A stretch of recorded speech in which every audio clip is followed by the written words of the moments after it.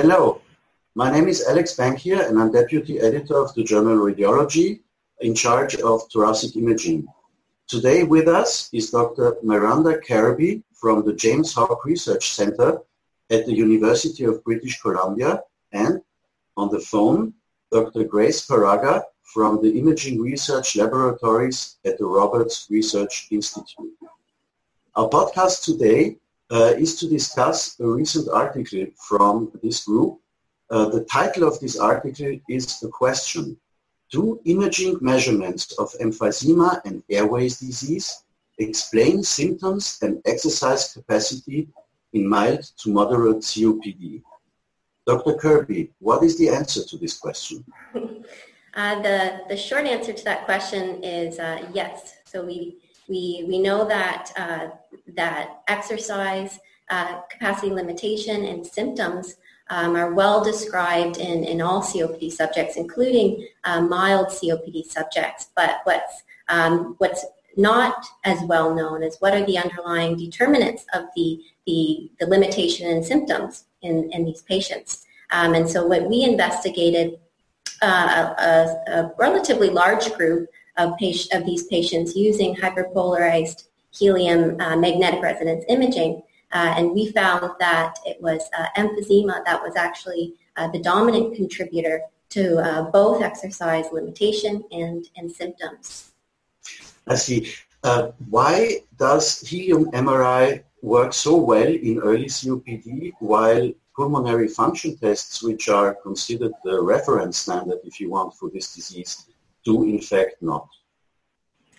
Well, I think that the hyperpolarized helium MRI measurements are actually giving us functional information on a regional basis. So we're able to visualize all of the places in the lung, essentially where air are able to access. So if there's parts of the lung that there's obstruction of the smaller airways or the medium-sized airways, we don't see the gas going there. As well, when we have a lot of emphysematous tissue destruction, we're able, and if the gas is able to access those areas, we're also be able to measure those enlarged air spaces.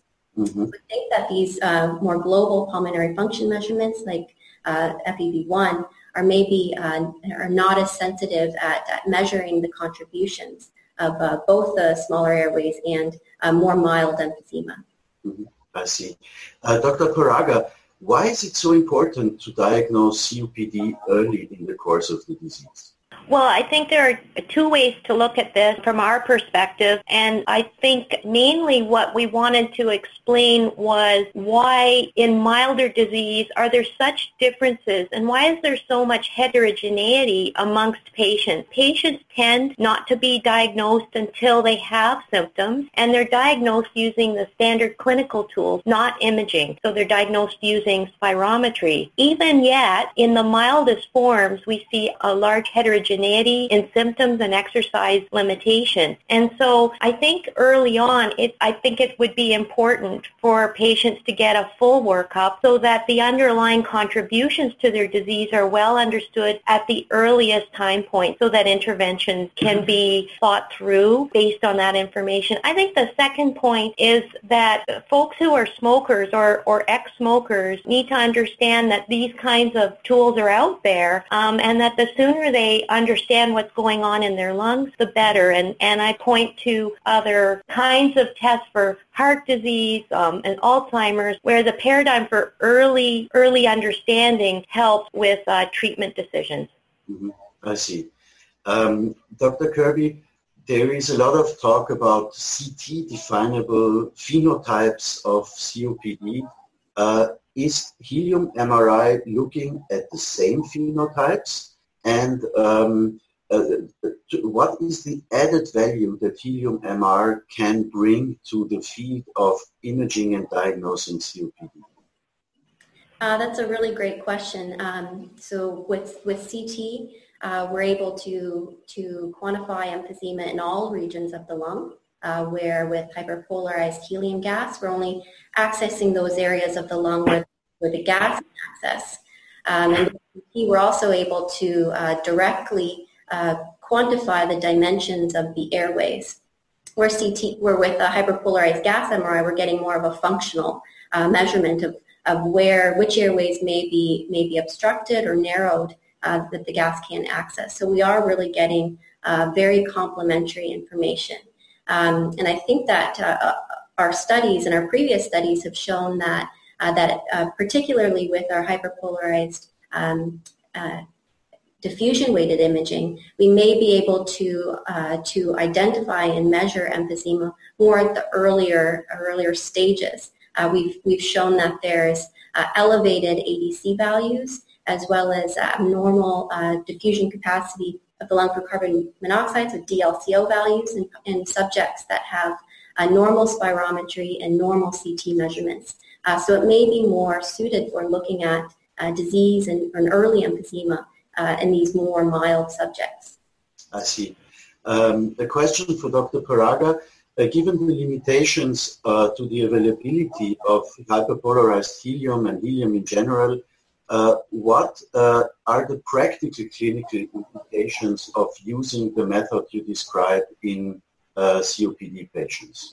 Well, there are practical limitations for certain, and this study should be taken in that context. There is likely very little translational potential for helium MRI, but I think what we're doing now is opening up a conversation about using imaging in general in COPD patients. And I also point to the fact that while we have been using helium MRI, and this is a very large longitudinal study that started back in 2009, we've transitioned to helium xenon MRI, and that's the 129 xenon isotope. And that technology is now on the verge of FDA approval and more widespread clinical use. So I think our group and most groups worldwide now have transitioned to xenon. And there's some interesting properties of the xenon gas itself that actually gives us great optimism because there is some more sensitivity. Xenon is more sensitive to some of these airway and parenchymal abnormalities in COPD and other obstructive lung diseases. I see. So just to make it clear for our listeners, you believe that most or a substantial part at least of the results that were previously obtained with helium can be extrapolated into the xenon framework. Absolutely, and I think we've shown that, and other groups have shown that, and in particular in COPD and in asthma. And in fact, we're very optimistic about xenon because of its sensitivity to airway obstruction. The gas is thicker and more dense, and it is a better approximate or estimate of the constituents of air, the air that we breathe. So we're very optimistic about the potential for xenon to be used clinically, especially in cases where you can't explain why the patient can't exercise, why they're feeling so bad, and FEV1 and other sort of clinical measurements don't explain what's going on with the patient. Interesting. A question to both of you. In the field of COPD, imaging with MR is always in competition with CT, with pulmonary function tests, so with methods that are either low-cost methods or very widely available methods, while MR is none of the two. Where, if you extrapolate a little bit into the future, where do you see the future role of MR in the workup of COPD? And let's say in 5 or 10 years from now, where do you see the role of MR in the clinical management of patients with COPD? I guess I look at it as not as MR versus CT versus FEV1. I look at it as imaging versus these other cheaper, more global measurements that aren't as sensitive. So I think that first, I really believe in a more multimodality imaging approach because they do provide very complementary information. And I think long-term where I see imaging being used for more clinical phenotyping, and if these COPD patients can be phenotyped early on, then treatment can be targeted towards those specific phenotypes, and that can in the long term improve outcomes. I see. Dr. Paraga, you want to add to that?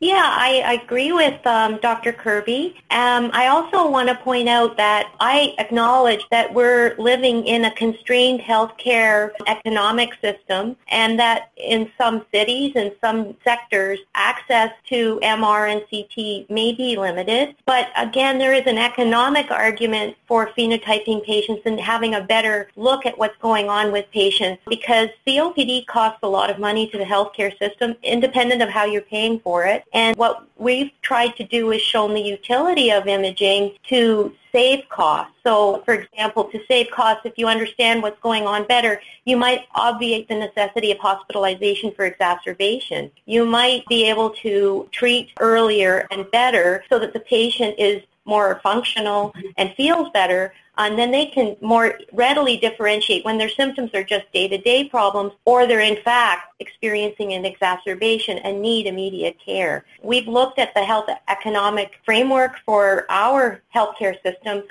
which is a little bit different than the U.S. And I think that on the whole, if you can make a commitment to scanning specific patient populations as quickly as possible, and MR and CT for a patient can be completed in about 10 minutes, then there's a good argument for using it on the economic and on the patient and the patient treatment basis. So maybe, if I understand your message well, you're making a point for potentially investing more in the diagnosis in early stages of disease in order to make economy to spend less in later stages of disease, correct? That's correct. And perhaps there's an argument for even every 2 years doing follow-up on the patients to watch the pathologies as they progress. You know, the cost of a scan every 2 years far outweighed by the cost of all the other types of interventions that happen in these patients. And so on that basis alone, I think it's justified that we continue to develop these tools. I see. I think this is a very interesting perspective and a very interesting note and look out into the future to end our conversation. Dr. Kirby, Dr. Paraga, thank you very much for being with us. Thank you. Hi, this is Herb Kressel. This month we have available transcripts of the podcast discussions. We've learned that many of our listeners and viewers may not be that familiar with English as a language, and we feel that the transcripts will be helpful in furthering their understanding of medical English. We hope you enjoy the podcast, and we hope you enjoy the transcripts. Please contact us with any suggestions for further improvement. Thank you.